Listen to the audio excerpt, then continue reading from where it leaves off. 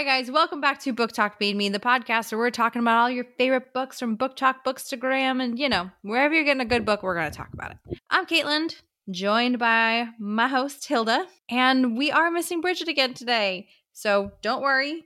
She'll be back after we wrap up. I almost called it Fourth Wing. Iron Ring. Iron Flame? Iron Flame. I'm like, these 2 sips of wine are really hitting hard today. But my God, have they been well earned. So Bridget will be back after we wrap up Iron Flame. And we miss her so much, so we cannot wait to have her back. Hilda. Yes. Now, we said, let's try to wrap this up in 2. Do we have a surprise for you guys? Because, say it with us, so much happens in this book. And going through in the notes, I'm like, there's no way. There's no way we can get to honor the last 15% of what happens here, and especially the last 4, 5, 3. Yeah. I feel like we're going to have a lengthy conversation about the epilogue. Yes. Yeah. Because I'm not sure. I think I know what happened, but I'm not entirely sure. Right. But before we get there, there's that 45% that we still need to discuss. That we still have to talk about. So off the bat, we're going to say spoiler warnings for Fourth Wing and the first half of Iron Flame. So if you don't want to be spoiled, good Lord, you don't want to be spoiled, check us back out after you've read it and you can jump back in and hear all of our thoughts and feelings on what happened. And just there's a strong possibility that this ends up being a 3-part series. It's very strong. Like I'd say like 99% probability. Like we're kind of going to wing it. We're going to see how far it takes us. We had originally planned for 2. It might be 3. Let's see what happens in this convo. We're going to see. I'm an e-reader, so it's hard for me to tell you how big this book is, but she's a chunky, thick girl of a book. I think it was over 840 pages, maybe? I think it's 878. Yeah, so there's a lot to wrap up. And despite it being so big, and we talked about that in the first one, the pacing on this was so well. And so at no point did you hit the lull. At no point you're like, oh, where are we going? What's happening here? Why? You don't hit the second book slump is what I'm trying to say. I know we alluded to that, but we kind of really didn't discuss it. But you know how like book 2 usually tends to be a not as great. It's like a rebuilding book. We're resetting the plot point. That I didn't feel that with this book. No, not at all. Like it did not feel, again, I still think it was better than Fourth Wing. 100%. I agree with that. And the length was justified. Yes. It was justified. Did we get some things that maybe, like, did I need to could have lived without? Right. Or is it important for later? Is this an Easter egg foreshadowing of what's to come? And I will say where the Twisted Sisters will lean heavily on that, and where SJM does beautifully, masterfully, I don't know that I got the same intentions with that. So SJM will sprinkle those in and you're like, oh, this feels important. Reading this, I was like, is this important? Is it not important? I don't know. But I'm going to keep reading to find out. Whereas sometimes the Twisted Sisters will be like, here's 40 pages of something we're not sure if you need to know about or not, but you're going to find out either way. But we included it because it was fun and exciting for us. Right. So all that to say, a weird way to explain, it's a happy medium. You're getting your stuff going and the plot keeps moving. So part 1 is currently up. I'd invite you guys to check that out. That's where we get into the world building, talk about what happened in this initial book, and address some very interesting plot points and cliffhangers from the first book. So as a reminder, it's graduation. Xaden has been stationed off at his post. Violet is back at school. And so let's touch down on their relationship a little bit, because safe to say it's rocky. We talked about it in the first part 1 of this. And really, I think I called it 20 questions in my notes. You did. Comments on this, because that's really what it is. My issue with Violet in this book is that she is very immature and unself-aware, because she's mad at Xaden because Xaden doesn't trust her, according to her, because he won't reveal everything to her. Right. The reason that he will not reveal everything to her is because, 1, he knows about Dane being able to read her memories. And so if she goes back to school, Dane can see everything that's happened. They've already been betrayed once. what's stopping him from betraying them again or Right. betraying her again? One and two. And then two, he's also trying to protect her because he doesn't want her to know all of this information because it can potentially get her killed. Right. It's like you're on a classified mission and you don't have the clearance, Violet. Yeah. You don't have the clearance. And so she's mad at him for that, but she's doing that same thing to Rhiannon and, to Sawyer and to Riddick. She can't tell them what has happened because then she feels like she is endangering them. Right. But because they are her friends and, they love her, it's a different type of love, but they also love her. I think that they would be willing to do whatever to help, like, save Navarre and save the world. So it really bothered me that, she's like, I can't trust Zayden. I can't be with someone who A doesn't lot of trust that. me. And at the same time, she's like, well, I can't tell my friends anything. So I'm just gonna, like, step away from them. And it was just very immature, I think, and I didn't like this, I don't know, self-imposed martyrdom thing that she had going on. It was like a self-isolation. Like, hip, Yeah. you him and he won't trust me and I can't trust myself around them. And And also, Rhiannon yeah, and Rhiannon knew what was up. she knew the entire time something was up. And she asked multiple times, what's up? Are you okay? Can I help you? I notice you're distant. I notice it's weird. Like, you're hanging out with Imogen now? Yeah, what the heck, man? It was just very I get that from a storytelling perspective, I guess there needed to be some type of tension. I think it would have been enough if Violet was like, you kept shit from me, and because you did, I almost died. Right. And you did not tell me that my brother was alive. To me, that's a big enough deal where, okay, my trust in you is broken. Not this whole plot of, well, you aren't telling me everything because it really puts me in danger. So I'm mad at you because you're taking away my choices. Right. And it's different to say to withhold the brother you thought was dead for 6 years is alive versus information on the rebellion that would have hundreds more killed if you leaked this out because you just wanted to Yeah. be in my innermost thoughts and feelings. Again, it's on a need to know basis, Violet. You don't need to know this right now, girl. It's classified. It's And above your again, pay grade. just want to make it clear, though, as annoying as this was, the rest of the book was still so good that I only deducted half a point for this. Yeah. I mean, Because, it was the hard to find gripe in a good book. yeah, I mean, it like, wasn't that hard. It was yeah, it was pretty kind in of there. like in your face. But it was just because everything else that was going on was like good and entertaining, i.e., people are dying. But everything else was just like action packed. It made up Um, for it. yeah. And I really think that the television show pacing worked really, really well. Really well. Really liked it. And it kind of breaks it up into these digestible chunks as you're going through it so that you're able to remember what happens in this entire section. What happened here? What happened there? And it made it easier for you to follow the plot along because were no lulls to bridge the gaps between action points. Yeah. This was, I don't want to like belabor the point, but this was a really enjoyable reading experience because as someone who right now cannot be spending 24 hours reading because I have a job, we're in retail, it's the holidays. Yep. It's nice. When I'm reading, I'm always like, okay, I want to get to like a certain point where I need something to happen and then I can like finally go to sleep. So it was nice that consistently something was happening that I Yeah. could read a few chapters at a time, feel fulfilled, go to sleep and then come back to it the next day. Right. And then I did almost feel like that kind of backfired because you'd get there and like, well, what happened after that? Like I just had to keep knowing more. And to get it back to Zayden and Violet, who also had a quest to know more about each other, we know that they have really strong chemistry. She talked about it a million times. She's like, even though I have trust issues, like, hot damn, that man is beautiful and he's so Like, hot and he's I so still into want to me. fuck him. Oh yeah, she absolutely did. I mean, hello book one. Her lightning burned all of his furniture in his room. But it was really their own stubborn wills about trust that kind of got in between them and admitting their true feelings. Well, I mean, Zayden knew his true feelings. And he knew Violet had her true feelings. And he also knew she was being stubborn about it and wouldn't admit it. It really bothered me that she wouldn't tell him, and I know that I'm like jumping ahead of your notes. She wouldn't tell him, I love you. Refused. She's like withholding that.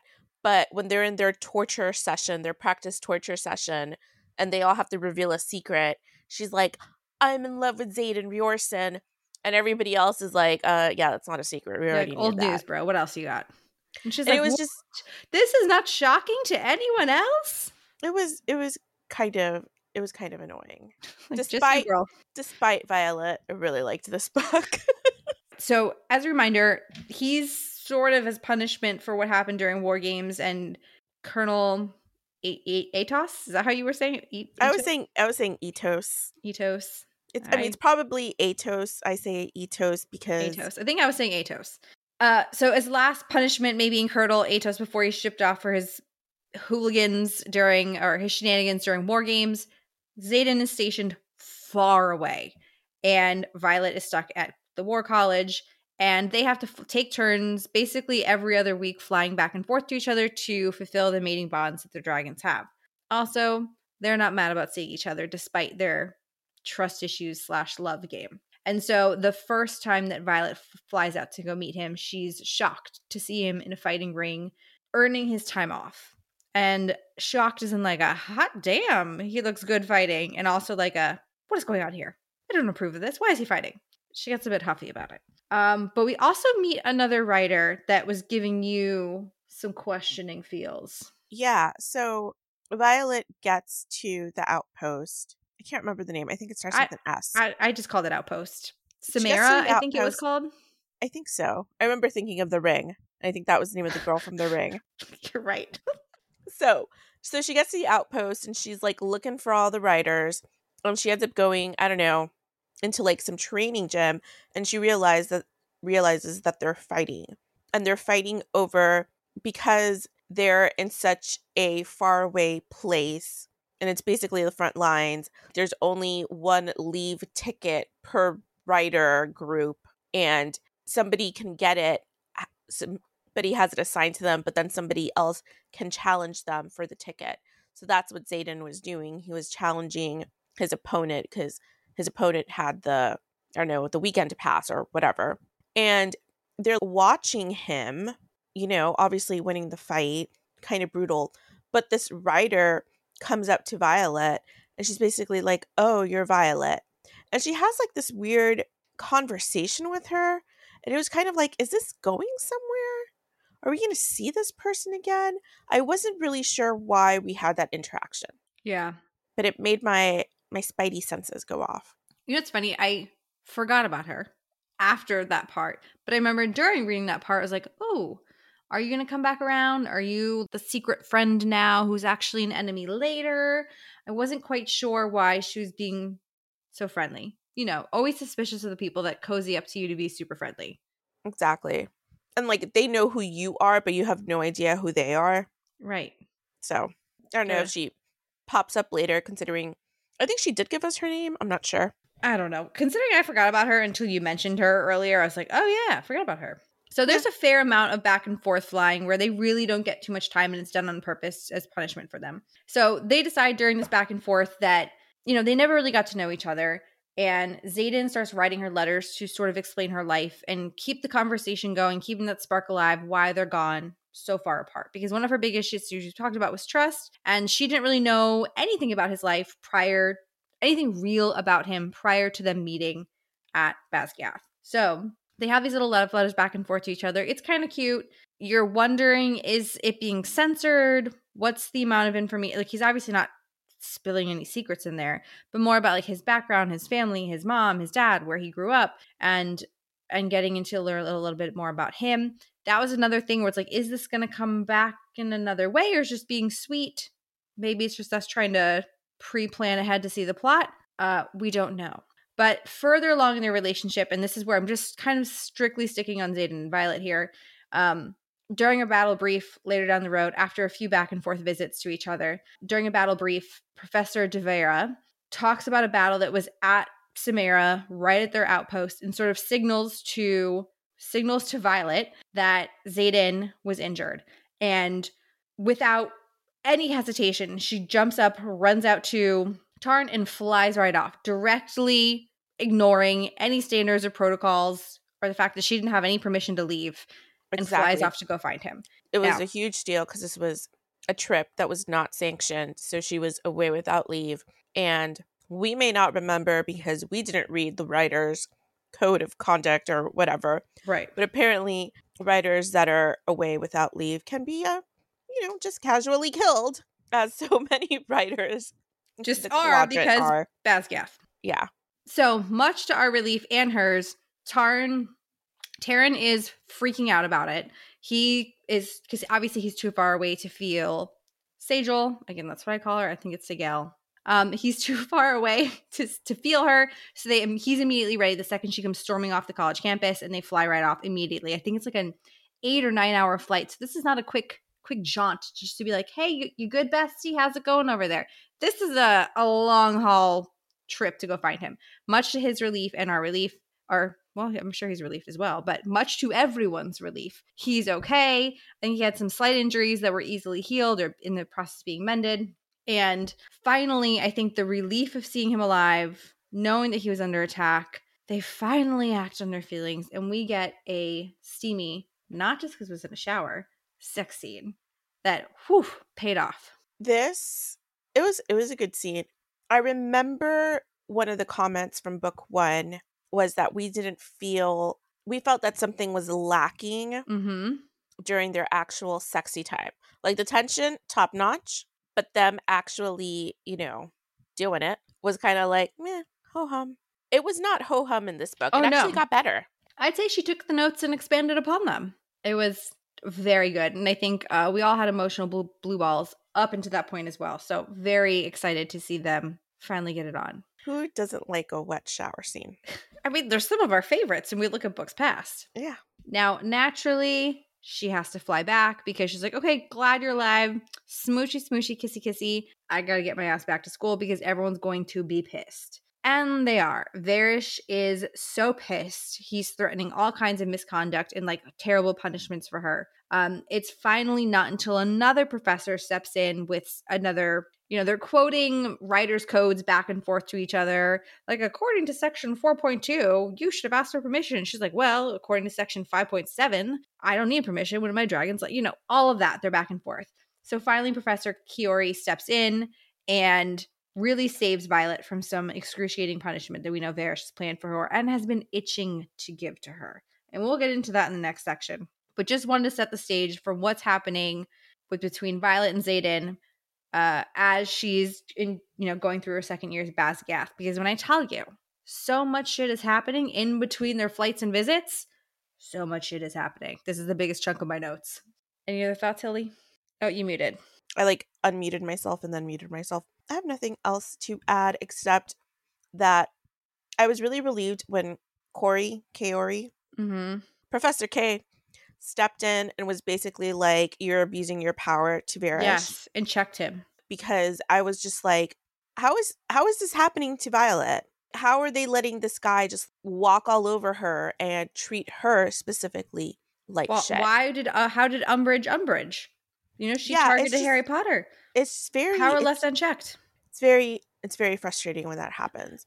And I should add, at the start of every chapter when you read these books, there's little excerpts from books, writer quadrant articles, the Book of Brennan, all of these little snippets, a sentence or two, unpublished redacted reports, all of that jazz. And we get a couple of them that speak to Varish's unconventional torture ways of interrogation that have led to several detainees' deaths.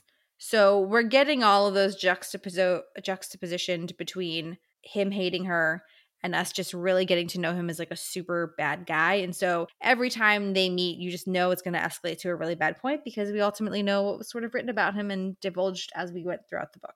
It's a little interlude there. Yeah, it's really interesting. And again, kind of talked about this last time. Varish, that's the guy. That's the guy you want on your side.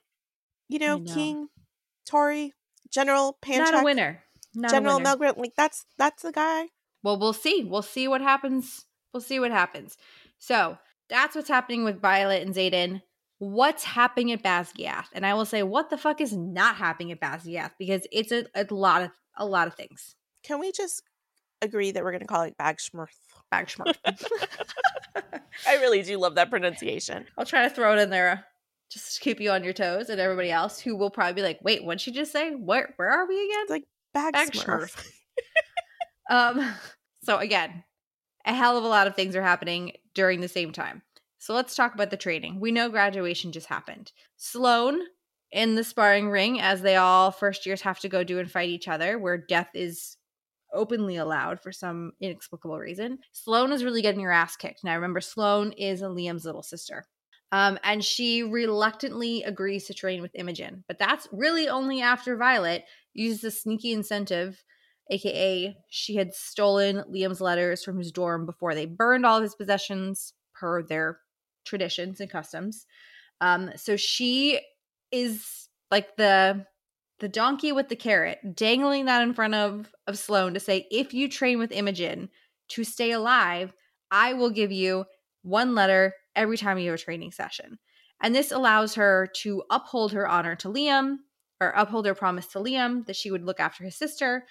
But since Not really Sloane hates her guts, right. Have to be involved with her because Sloane wants to kill her. Right. Which, understandable, I suppose. So that's what's happening with Sloane. She's finally getting some training and not getting her ass kicked, and Violet can feel a little less guilty about Liam's death. It's the training ring time, and you know who else wants to make things into sticky situations? Oh, it'd be Dane. So he says, I challenge you, Violet, to a fight in the mat. And everyone, I picture it like a scene where he issues the edict, I'm taking you to the mat. And it's silence. Everyone drops what they're doing and turns to look at them, and they're like, because everyone knows there's a little bit of a history. Everyone knows that she chose Xaden over Dane, and he's feeling some type of way about it. Now, we as the reader know that we believe Dane sold her out to his father, and that's what ultimately led to them fighting the Vaneen in the war games. But he challenges her on the mat as an attempt to talk to her because she is just straight up avoiding him. She wants nothing to do with him. She's enraged of what she believes has happened, and he uses this time to try to convince her that he had no idea what happened. And very importantly, she blames him for Liam and Soleil's death. 100%. Which she tells him that. Right. So it's a little bit cathartic for her to express those feelings to him and channel her rage that she's been holding on to so much for him. And Dane, to his credit, really takes that criticism on. He's just like, you have to believe me, I had no idea. And so we start to wonder, did he actually have no idea? He was kind of saying that he only kind of understood what he saw, and that's what he told his father. He hadn't seen everything. He had no idea that what was happening. And he came across as very genuine, and he was very much like, you've been my best friend forever. I would never do anything to endanger you, even though I'm a snotty rule follower. So I liked the scene because I thought it was very realistic, because when somebody hurts you that badly and you do get a chance to talk, you don't necessarily forgive the person. I heard you, right. I accept it, but that doesn't mean that it makes it better. Spot on, as always, Hilda, with the great intellectual, deep feels to explain these processes. You keep me around for reasons. It's that. Right. So this was very, very good for her to see them having conversation, but she still kind of walks away like, I'm keeping you in an arm's length. This does not mean we're BFFs by any means, but I did hear what you said. Speaking of trainees, let's talk about Eric. Now, Eric is the king's son who's under a pseudonym. No one really knows he's there, but Violet does because she remembers him from her younger days when her mom was stationed near the king. And Violet and Dane know. Yeah, Dane knows as well, correct. And Eric reveals that he really knows what's going on in Poromiel. Y'all, I'm really going to struggle with all these places. So if I just say Xaden's home and War College, please know I'm just trying to spare you from the actual pronunciations that I'm forced to. Yeah, Eric, by the way, is spelled Aaric. Yeah. So we're just going to go with Eric on that one. I don't feel in my gut that we're wrong. It's not like a Aaron, That's what I was thinking. a Eric. Aaron. Right. So Eric reveals that he really knows what's actually going on, meaning he knows the Vanini are an actual threat. And he says, that's why I'm here. I'm here to learn to be a writer so that I can help my country because I don't Fuck my believe. dad. Right. Fuck my dad, number one. But number two, like, we cannot leave these people defenseless. So, spoken like a true person of royalty. And Violet agrees to keep his secret.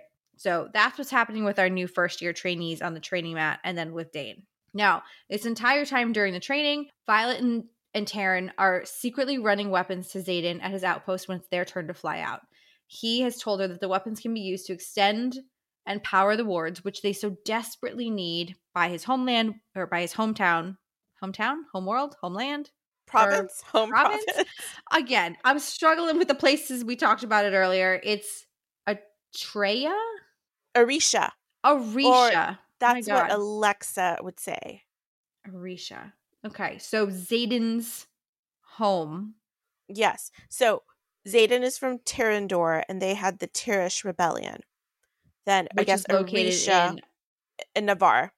So I think the way the story goes is that 600 years ago, all of these different territories united under the kingdom of Navarre. Mm-hmm. And there was like a great battle, and that's how they had, whatever, the rivalry with the Griffins, because I guess the Griffins were on one side, and then the dragons and Navarre are on the other side. The part of the history that I guess was cut out was the part about the Venin and the Wyvern. Right. So it made it seem it was like all just the Griffins, whatever. Each of these countries or these different territories that decided to unite under the Kingdom of Navarre have like their own distinct customs and whatever, and languages that they spoke. So all of that stuff, unless it was translated or unless you know someone that reads that language, you can't necessarily get the original records. Access to the original records, you only have access to translations. So then during the rebellion, we thought it was just like, oh, the people of Terrandor, the province of Terrandor, are just like, we don't want to be a part of your country anymore. Like, we want it to be a civil war. We want to secede. But we come to find out that they knew about the Venin and the Wyvern, and they were wanting to tell people about that. But again, because Navarre doesn't, they think it's better to keep their people ignorant of the real threat and like only save their people and to hell with everybody else on the continent. And I guess not to cause like mass panic. They want to keep that story censored. Right. So I think that's how the history goes. Because you know what they say, history is written by the victors. So you kind of don't really know what happened. How did you guys say, you know what they say, history repeats itself? And I'm like, yeah, we are seeing that happen as well. That too. Yeah. So Arisha. I was like, Atreyu. That's what I was going to say. Their wards are still unprotected, and that's why they need these weapons so badly. This leads to some really, and I mean really close calls between Varish as he searches her each time she leaves. Now, he is just itching.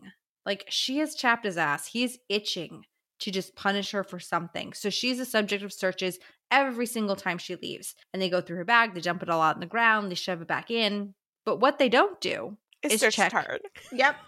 They're not checking him. And I love his sassy interlude where she's like, are we carrying weapons? Like, we sure are. Jump on. Time to go. She's like, okay. And so I think we find out later it was Bodhi, who's still at Bag's Yath, running the weapons to Tarn, who's taking them to Xaden. And that's how this whole ring is happening. Again, keeping Violet out of the loop on that, which she sort of feels a little spicy about. So let's talk about Varish for a moment. He is pushing Violet to meet Ardana and she's kind of able to dodge his requests / demands for some dragon posturing. The dragons, they don't answer to humans, so she can't force her, which is mostly true. And because, is Bodhi a squad leader? I don't know. Bodhi is able to arrange that their squad, wing, whatever, isn't doing flight maneuvers on the field for a bunch of reasons. So if like they're not on that flight field, there's no reason for Andarna to be out there. Hence, Varish can't use that as an opportunity to meet her. And Varish very thinly veiled in his request, where he's like, I just want to know what she's like. It's so unusual for someone to bond with two dragons. We have to meet this little featherling that you joined with. And Violet is very protective of the fact that Ardana is in the dreamless sleep and very concerned that by exposing her to Varish could open the door for more questions, because obviously when she last left, she was this little gold little dragon that was so cute and adorable, and now she's grown almost 3 times her size. She's changed her color, and that is highly unusual in a dragon to move so quickly to adolescence. And so it really opens the door to all these questions that she doesn't want answered. Because why did this happen? Oh, she had to use her powers to slow time so I can fight the venom. Why were you there with the venom? Like, Yeah. it opens this whole line of questions she's not trying to get into with him. And they don't even know that the feather tails can manifest power. So that whole thing that Andarna can do, she can only do it when she's a dragon baby. So that would probably make these power hungry humans have more access to the dragon babies, which is messed up. Absolutely, because you know they would not use it for good. You know that they would expose it for some reason. Also, we didn't talk about it. How do you feel about Andarna in this book? In the beginning, I was just like, she's a moody teenager. She's going through it. I didn't hate her. I kind of liked her little sassy interludes here and there. But towards the end, I was very impressed by her. I love it when she sasses Tarn. I do too. Which she does a couple of times. There is a couple of times where I'm like, ugh, teenagers. Right. But she is clutch at the end. And I mean, I feel like if I tried to touch her, she would eat me, but like I would want to hug her.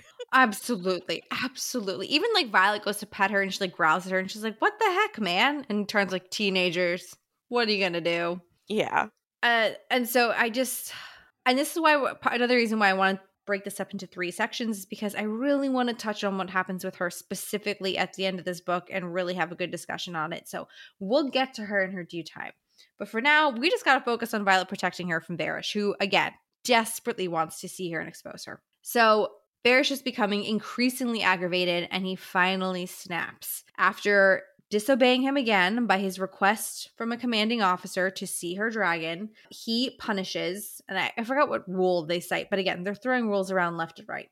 He forces her to use her lightning power signet until she nearly burns out and dies, which is an extreme abuse of power for someone who is supposed to be a leader in training soldiers. Like, you don't want to push them to the point of like they are literally going to die. So Violet still can't really control her lightning aim. The aim of her lightning. And how many strikes she produces at a time, it takes a considerable amount of power. Yeah. Before this, she had done maybe 10 an hour, and he was forcing her to do like 30, 40.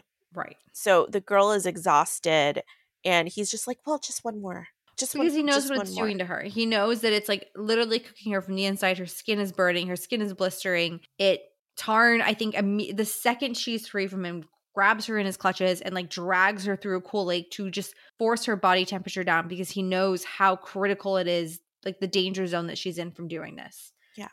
He's such a sadistic asshole, right. Varish. So really, fuck that guy, because he did this on purpose. Also, not only does he do this on purpose, but he tries to pull this shit a second time. She's called out for some infraction, I think refusing to produce Andarna again. But Varish is stopped by Taryn, who almost kills his dragon Solus.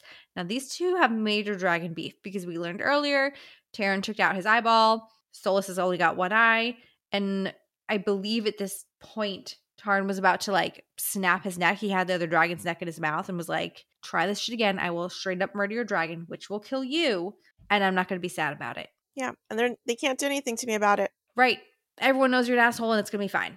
Like, fuck the Empyrean and the dragon kind. I'll deal with her later. I just want to kill your ass. So that's how Violet is saved from doing this again.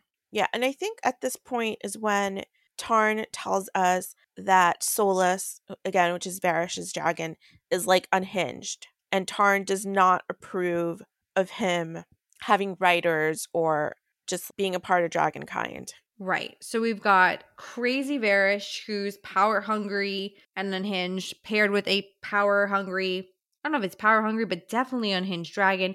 It makes for a lethal combo, the two of them. Now, this entire time while this is happening, we have the very secretive RSC training happening with our riders. So as a reminder, this is the second year's super fun journey that they get to go on, where they are tortured, kidnapped, all sorts of crazy things happen to them in an attempt to harden them should these situations arise behind enemy lines, and they're able to withstand torture, basically. So RSC continues. Violet, Rihanna, Sawyer, and Riddick are all sort of paired together because they're in their own wing. And each time they are taken, kidnapped, but really by professors. One's like, hey, what you doing in the hallway? And like a bag is thrown over their head, and like that's the last thing they remember. So, good times.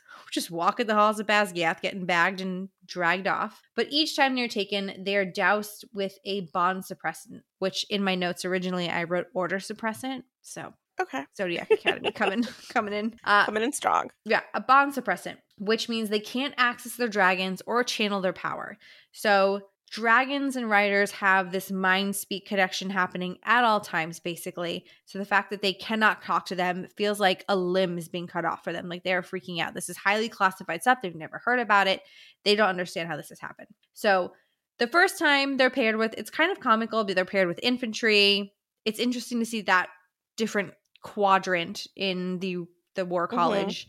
Their little dynamics that they have. They have a map. They keep getting lost. Someone gets burned by a dragon on their way, which was actually crazy Jack Barlow's dragon, who is still pissed that Violet killed him. So things, we didn't escape unharmed from this. Our group does, but the entire group doesn't. And they fail because they weren't able to correctly identify or put their two pieces of the map together and work as a team between the riders and the infantry. So and realize kind of funny. Yeah, that they were given different pieces of the map. Or no, that they were given different maps. But if they would have been able to communicate, they would have been able to figure that out. And it's really funny because infantry is actually prepared to do this land navigation mission that they're on. And the riders are just kind of like, we are dragons, we're badasses.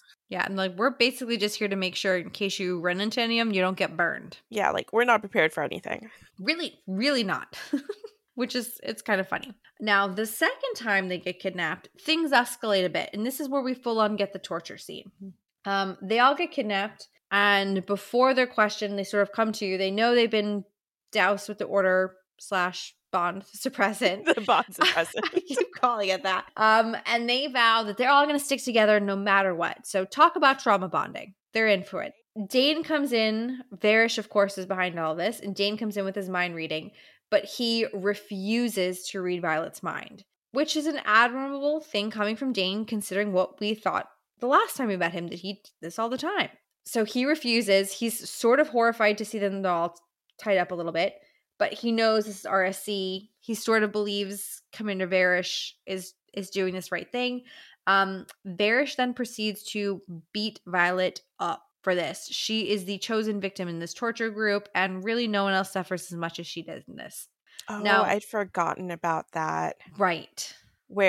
So the point of beating Violet is that she's the weak one in the group, so she'll either turn and spill her teammates' secrets, her squad mates' secrets. Which is the purpose of this exercise. Or because they all know that she's the weakest, they feel really bad for her. So they'll break and can't handle seeing her tortured, so they'll spill. So it's a mind fuck. Absolutely. But none of the team breaks.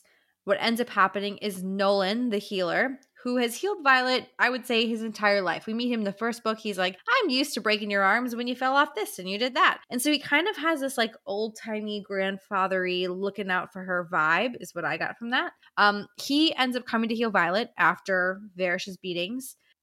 Not doing it from like a good reason. He's doing it so they can continue to break her because, again, their team's objective is to escape, not only withstand torture, but also get out. And Violet tells him in secret that she has vital information that can't be shared. Like, I really have to get out of here. She feels like he's a confidence. She can trust him because she's known him his entire life. And he leaves the door unlocked. So this ultimately allows them to escape. Yeah, because they all have different signets. Rhiannon can move objects through walls. Right. I forgot what Riddick and Sawyer can do. One of them, I think, can turn water into ice. Yes. And I don't know what the other one can do. I think that's Sawyer with the ice. They're able to use their signets to escape. And so it's super impressive that they're actually able to escape because that's kind of the goal of the mission. But It's no one's really done it. yeah. So we're going to leave the fact that Nolan gave them a little leg up. We're going to leave that out. But let's talk about Nolan. So he's the healer who heals the entire college and oversees any trainings that happen there for other healers. Now, he's been suspiciously busy. So injuries are piling up. People are walking around in slings, which is kind of unheard of previously. And he's looking more drained and scraggly than ever. So everyone clocks this immediately, and they're like, something's up with him. What's going Yeah, on he with has him? there's like a 2-week waiting list to have him mend your bones or whatever, and it's like ridiculous. Right. Like, what is this? I could have waited an hour before. Now I got to wait 2 weeks in pain. So that's, to quote Cardi B, that's weird. That's suspicious. Speaking of suspicious, everyone who fought the Venom is becoming the subject of an odd incident or just straight up murdered because Basgiath. But Nadine, a background character with purple hair, gets her neck snapped after jokingly pretending to be Violet. Like, just stepped in out of the blue, and someone's like, "Are you Violet?" She's like, "Yeah, can't you tell by my hair?" Snap. And everyone's like, "What the fuck?" So, things are looking weird, and we have to call back to Colonel Atos's final threat when he left, saying, "Secrets make for poor leverage. They die with the people who keep them." And we start to see this pattern that everyone's starting to be assassinated. So another person whose name I'm forgetting asks for a banned book in the library, and it has an accident while being questioned about this book and is never seen again. And we hear his name called into the death roll later on. Now, it's worth noting that Jacinia, I'm like, I knew that's not right. Also, I just noticed my autocorrect fixed it to Jessica earlier, so I'm just messing up names left and The right. autocorrect in this notes, I appreciate, but in these rare instances, we kind of know what we're saying, so Yeah, stop like, leave me alone. correcting. I'm trying to spell Basgiath on purpose here. I'm not trying to say Right. bathroom. So she is rattled because she realizes, well, this person asked me for this book, and I logged the request because that's what I did to follow the protocol. And so she's realizing that something is amiss. And we'll get into how she's been helping Violet on a separate mission a little bit later. But just know, all of these characters that were with them starting to die off. Now, you want to talk about more weird and more suspicious, because this is a plot twist I did not see coming. It's a normal day at battle briefing. Everyone's settling down. And who strolls into that class? Jack fucking Barlow shows up in class one day. Jack, the dead man, the one that Violet brought an entire mountain down on. Just alive and well, strolls into class. He's like, "Hey, hi, nice to see you. I'm back." Yeah, and I think was Varish there and was basically like, "Your classmate is back." Right. And I feel like not a lot of people ask questions about that. It was I do you feel like this was explained well? No, not at all. Okay. He just was like, he's back. And everyone's like, wonderful. A testament to Nolan's healing abilities. So you're sort of thinking, well, maybe he didn't die. He was just like horrifically injured in a mountain falling on top of him. Like, how could one survive that? But clearly they must have, because this man is back and like better than ever. Yeah. It was strange, but this is supposed to be the reason why Nolan has been walking around all haggard and used up, and it's because he's been using all of his signet to bring Jack back. Yeah, bringing that fucker back. Like, that's the person we want back. We don't want to concentrate our efforts on Liam, but we'll pick Jack Barlow. It's like this is what we want to spend our resources on. Right. And our time, I got a 2-week waiting period to fix a broken arm, but let's bring back this guy. So the main question we all have to this day is, why Jack? Do we get this answered? No. But we're gonna keep going with that, because even more weird, Jack is suddenly nice, which has all your spidey senses tingling. You're like, I'm sorry. You don't go from my sworn mortal enemy to dead and then alive and happy to be back. It's not tracking. The math ain't math, and Jack. And he saves Violet at one point. Right. Saves her. She is the victim of one of those assassination attempts from Colonel Atos, and she's about to literally fall from her death. She's trying to mind speak to her, and he's like, I can't get there in time. Hold on. She's like, I can't. My fingers are slipping. Jack reaches an arm down at the last minute, grabs her, and pulls her up to safety. And she's like, thanks, but why? And Yeah. he's like, oh, well, you don't just get to, meeting death was like a second chance for me. And then he just like jaunts away like another happy little day. And she's just like, what the hell? I will say I didn't really understand that scene even to this day. But we'll get there when we talk and what's obviously going to be part 3. Correct. So that's what's happening in the old Basgiath. Now, what's also happening is Violet is convinced that the reason Violet is convinced that the knowledge to power the wards and get them back up again and make them stronger is hidden in the scribe library. So she's enlisted her friend, our trustworthy Justinia, to try and help her get these ancient texts that would not be accessible for her. Now, there's a lot at stake for Justinia in this as well. If she's caught taking out these texts, especially giving them to a writer, it's against so many rules and regulations. So she's really putting her neck on the line. But she ultimately comes to believe, and I think Violet brings her in a little bit on this early to be like, there's information there was holding from us, and I need your oldest books that are like held under lock and key to try and figure out, piece together this information because something's not right and she can't quite put her finger on it. Yeah. So we learn that the way that the wards were originally Constructed. yeah, was the 6 original writers, or at Mm-hmm. least that's what they know. So she's trying to access, the diaries, the writings, whatever she can of any of these 6, the first 6, who were the first people that bonded with dragons and started this whole dragon writer thing that we have going on. Now, much to our relief at this point, Violet finally tells Rihanna, Sawyer, and Riddick everything, except she leaves out about her brother and Which, fine. yeah, absolutely fine. She leaves out some plot points, but she's like, here's what's really happening. Here's what I'm spending all this time in the library. Here's why I'm not hanging out with you guys because I got to get these wards up. We're in for a whole shitstorm here. And they are so great. Like, she's so worried this is going to ruin their friendship because she's been hiding this deep, terrible secret from them and not trusting them. But they're so supportive of her, and they, really harken back to that squad trauma bonding where, like, if you don't make it, we don't make it. We're all going together and we're going to help you. So they, of course, decide to help her. And Riddick just like casually mentions, he's like, oh, yeah, well, the first 6 keep their journals that have that, all their journals have that information on the wards. And she's like, what? Like, leave it to this dumb class clown to know this crucial information that I've been searching for months. So, where is this journal, you're asking? Well, Justina, the Ever Sleuth, does some tracking this down, and we find out that they're in a vault in the archives. Not just any vault, of course. We find out that this is like a super booby-trapped if you're caught there after dark, really. And we don't really know why, but your life will cease to exist, is what they kept really, that was the line we kept hearing.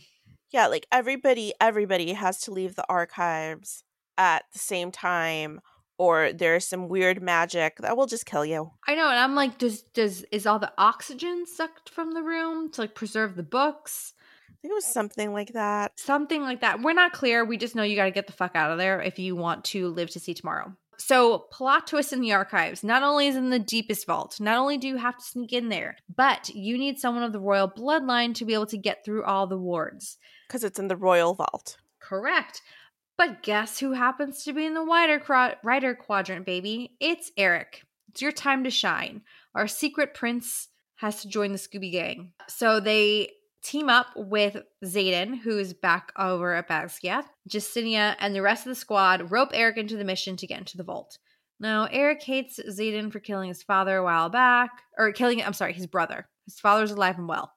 Killing his brother a while back. So there's a little tension between the two of them, but they ultimately find the journals and escape just before they get locked into the vault. Now, I just have to say, the way that I sped read this section, it was intense. It was intense. It was such a great scene where you were like, the stakes are high, and the entire time I'm waiting for the shoe to drop. Like, I'm just waiting for something bad to happen, for someone to get stuck, for someone to get left behind, which almost happens. Whew. It was a great Heist. It was gripping. It was gripping. Yeah. It was so good. It was so gripping. It was like harkened back to like a great heist scene in like Indiana Jones where you're like, I gotta swap out this idol and get the heck out of here. Ocean's 11 type of heist to finagle their way out before the vault closes on them. It was good. It was so good. Xaden takes one journal to try and go back to Brennan. He takes it. He's like, great, we got it. Everyone, scram, go back to your hiding holes in your dorm rooms and pretend this never happened. Xaden flies off to bring the journal back to Violet. Or, I'm sorry, bring the journal back to Brennan. Violet keeps one to study.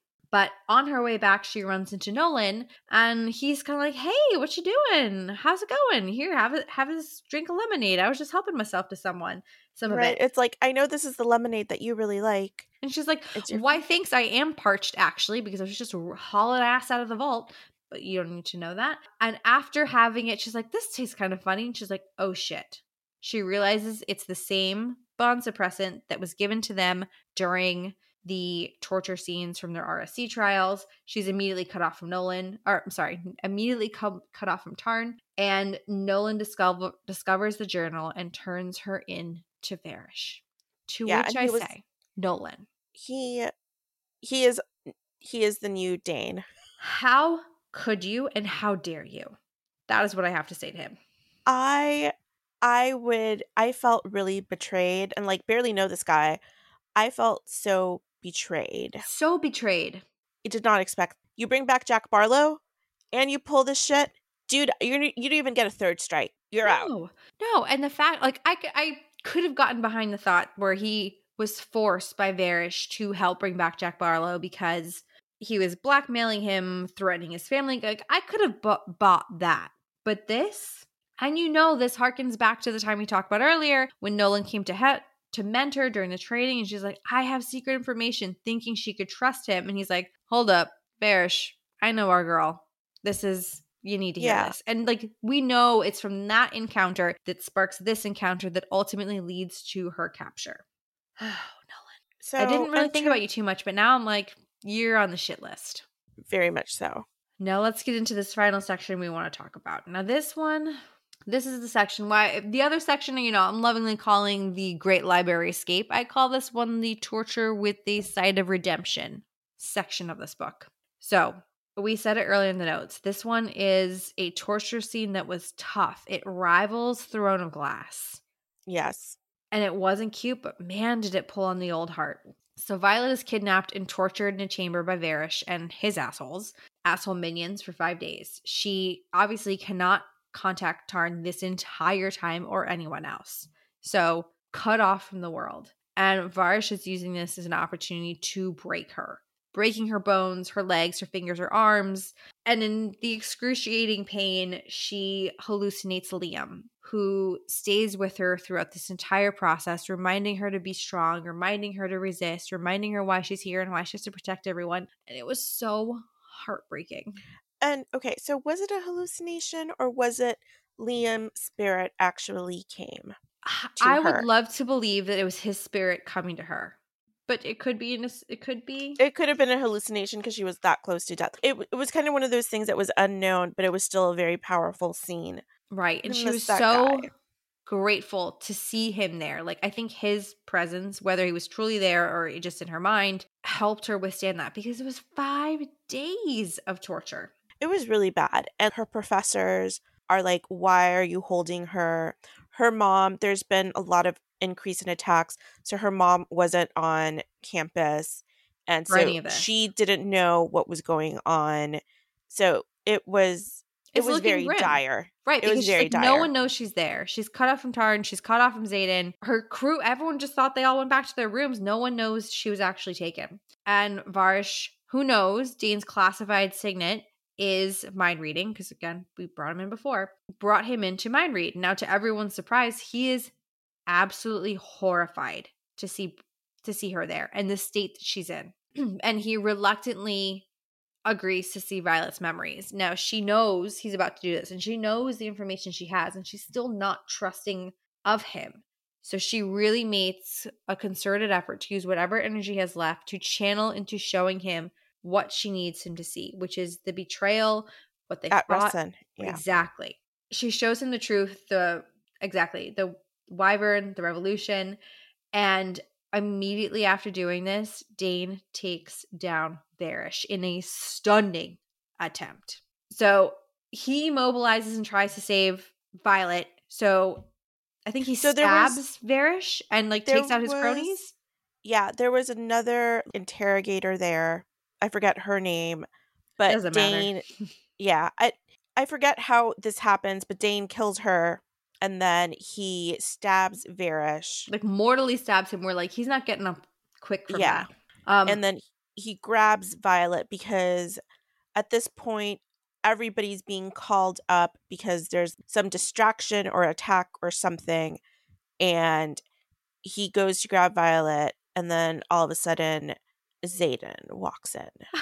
I know. And it was kind of funny where he's like, I'm here to save the day. And he's like, oh, already saved. Awesome. Let's roll, gang. Yeah.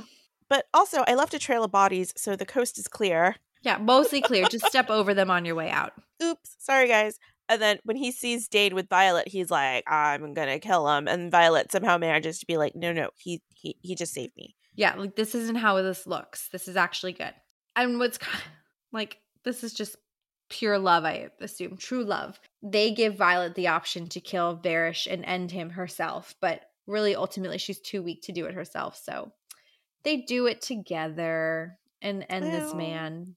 So it's like that's how you know your relationship is gonna stand the test of withstand time. the test of time. You just kill someone together. Right. When you're too weak to kill someone who's avenged, who's wronged you, I will help you. Like wedding vows. Has anything more romantic been written? I don't think so.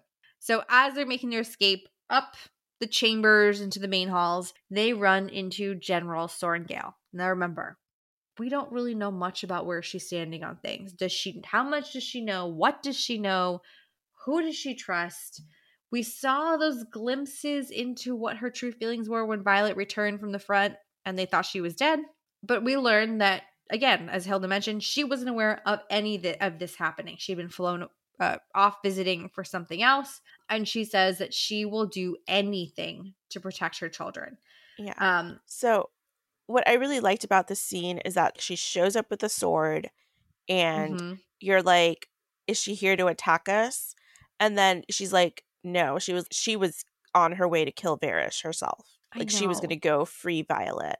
And then this shocks Violet because it almost goes against everything that her mother has ever stood for. And I think at that point, Violet confronts her about the Venin and the Wyvern.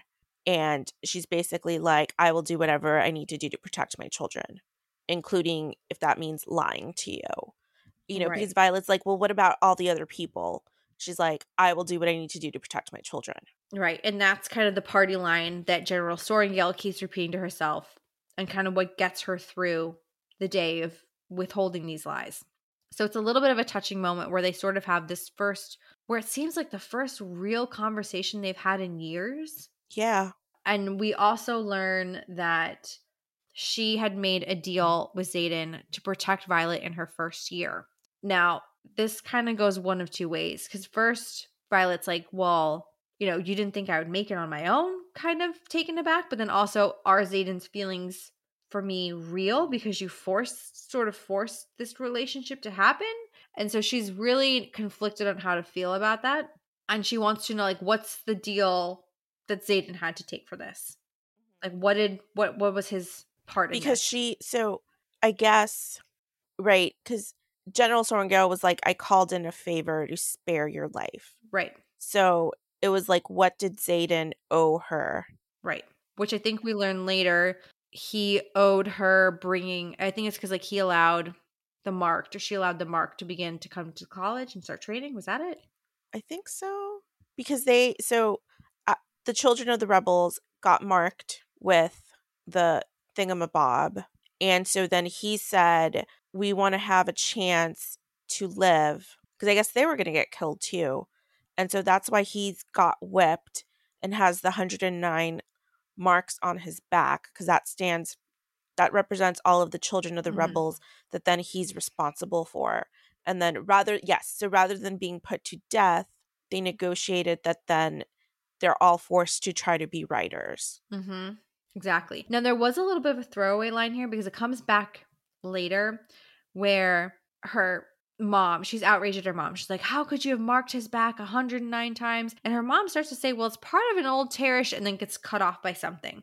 So I believed maybe this is some part of an old Terish custom to when you make a deal. I don't know. But it made it seem like it was more customary rather than her just choosing to be Just to whip him. right and extra brutal.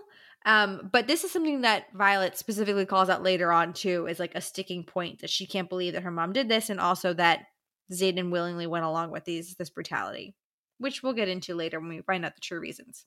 She also knows that Violet has been smuggling weapons to Xaden's group, and that maybe it wasn't as big of a secret as they thought it was. So obviously Basgiath is in an uproar. Most of the leadership, so the professors and everyone, has flown off to deal with this crisis that we later learn was Xaden's attempt at a distraction. When he couldn't feel Violet, he dumped wyvern carcasses all over the borderlands, which I just really love. That I loved this so much. And that he was very much, because he had told before this, he had told Violet, wherever you are, I will find you. And, when he couldn't feel her, he didn't just abandon her. He was hatching his own mini, mutiny / rebellion to go save her.